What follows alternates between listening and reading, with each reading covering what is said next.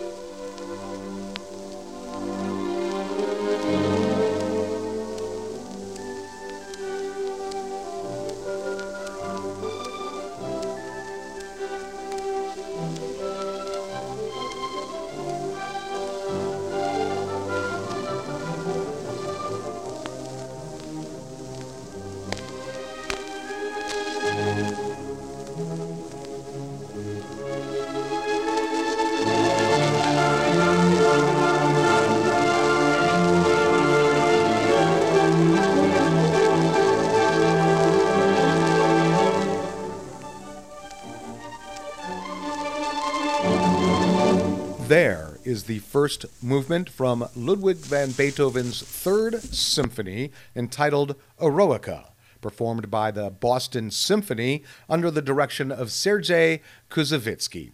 It was the Allegro con brio, Part 1. Okay, why this album for this episode? This is actually one of those album sets I'm not so sure isn't part of my dad's record collection.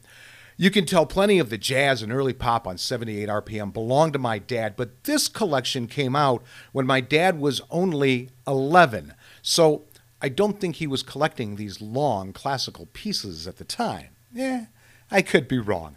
But I like to think that just as I inherited my dad's vinyl collection, my dad had inherited my grandfather's shellac collection. And quite frankly, I like this music as well. And even my girlfriend caught me bouncing along to the Allegro vivace from the third movement, which is coming up later. But first, let's finish the first movement.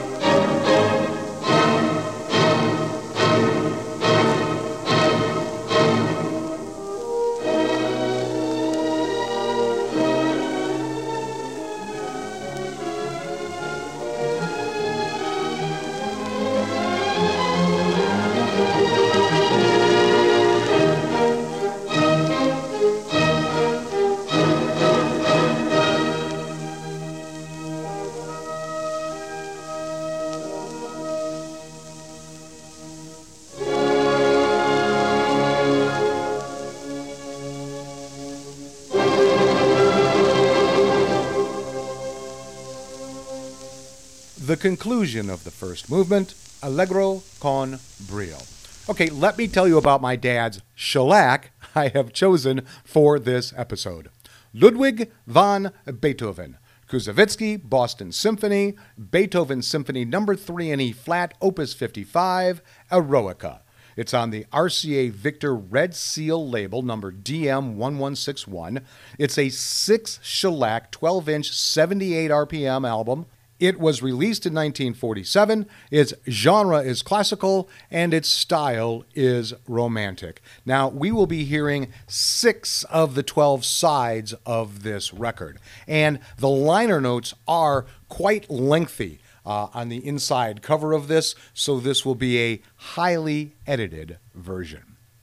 The turning point in Beethoven's life, both professionally and artistically, seems to have been 1802, the year in which he had to at last face the fact of his growing deafness and to come to terms with that situation once and for all.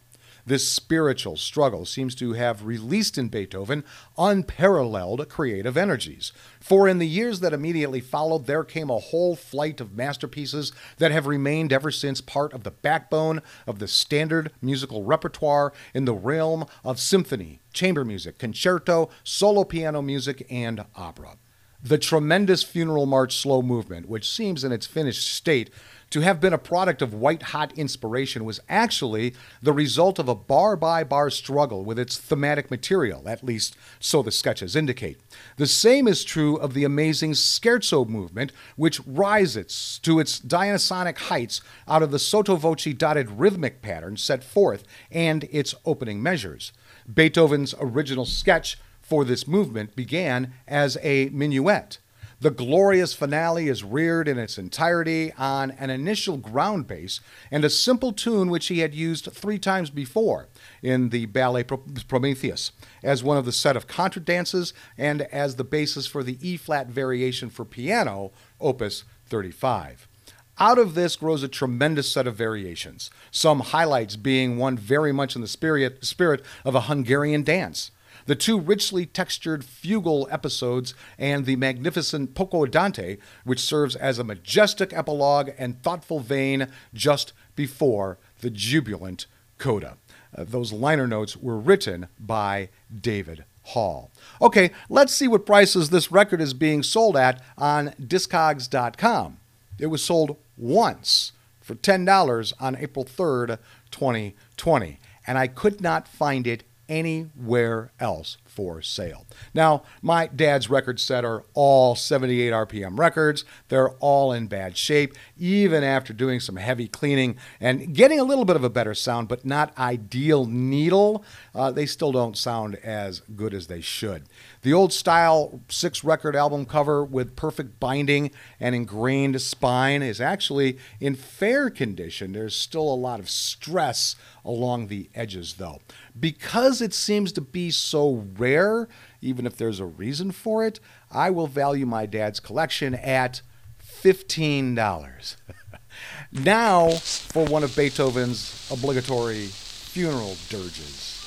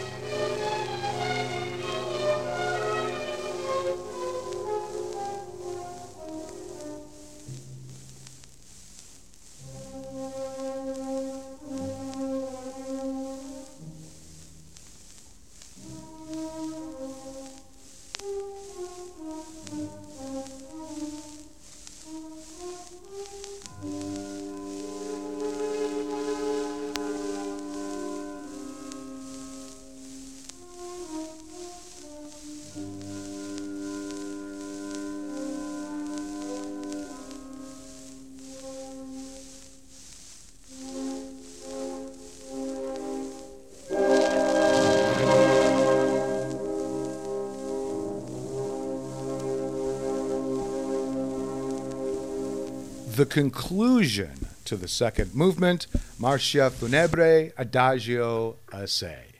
Time now to learn a little about the composer and some about the conductor.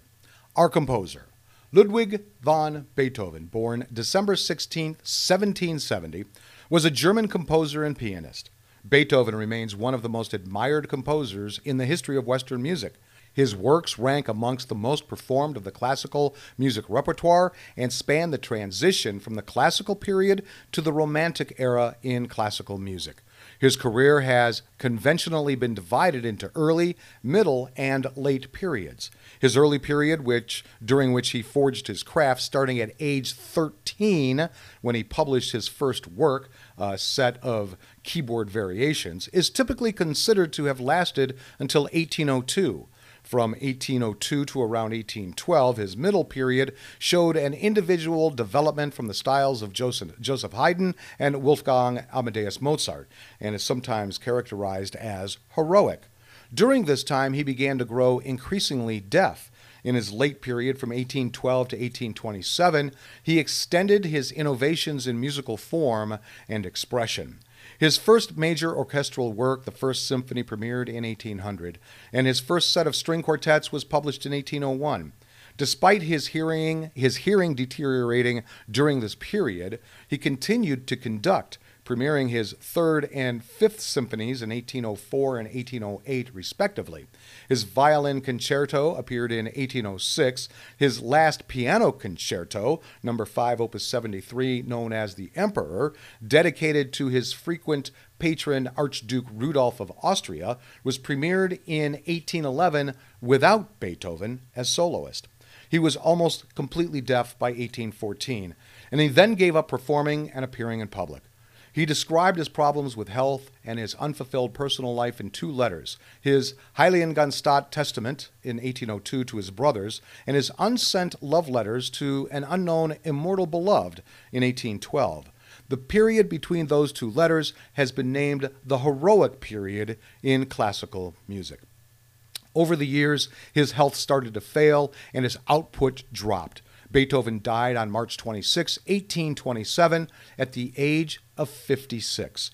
An autopsy revealed Beethoven had significant liver damage, which may have been due to his heavy alcohol consumption.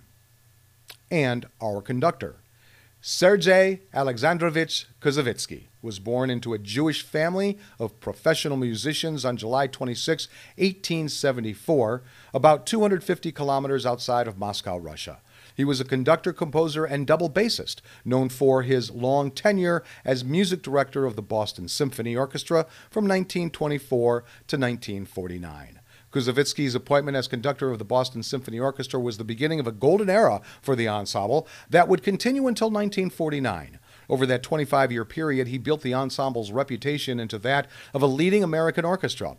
Together with Gertrude Robinson Smith, he played a central role in developing the orchestra's internationally acclaimed summer concert and educational programs at Tanglewood, where today the 5,700-seat main performance venue bears his name. In the early 1940s, he discovered a young tenor named Alfred Kokoza, who would later be known as Mario Lanza, and provided him with a scholarship to attend Tanglewood. With the Boston Symphony, he made numerous recordings, most of which were well regarded by critics. His students and protégés included Leonard Bernstein. Bernstein once received a pair of cufflinks from Koussevitzky as a gift, and thereafter wore them at every concert he conducted. Koussevitzky died June 4th, 1951. Now for one side from the third movement, the one my girlfriend caught me bopping my head to.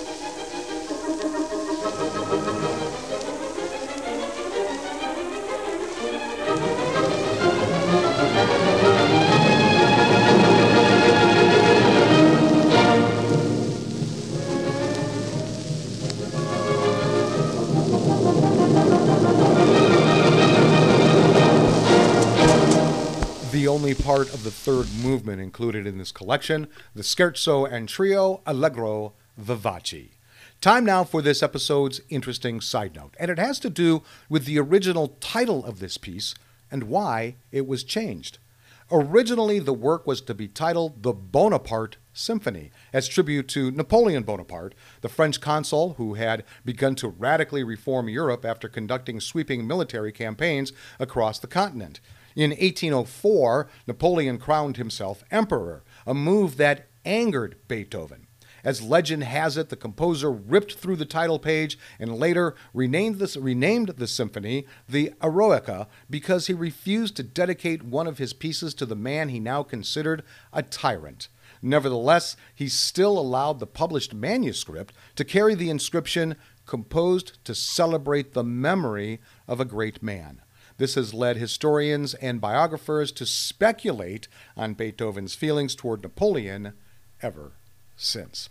And now, onto the first part of the finale.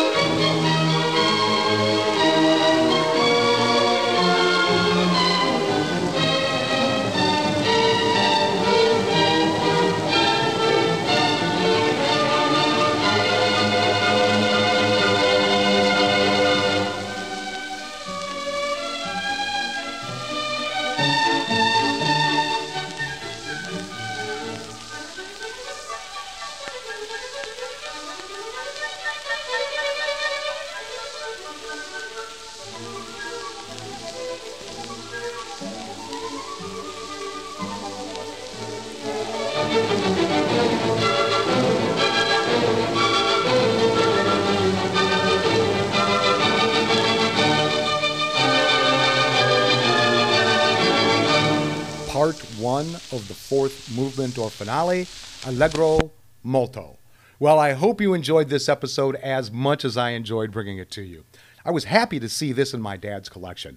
I have had my share of Beethoven on CD over the years. I really enjoyed diving deeper into the vast majority of one of his longer pieces rather than just hearing the popular tunes or themes that have lasted all of these years. And even though it was really hissy, I liked the warmer feeling of the record and hearing that famous orchestra from the first half of last century.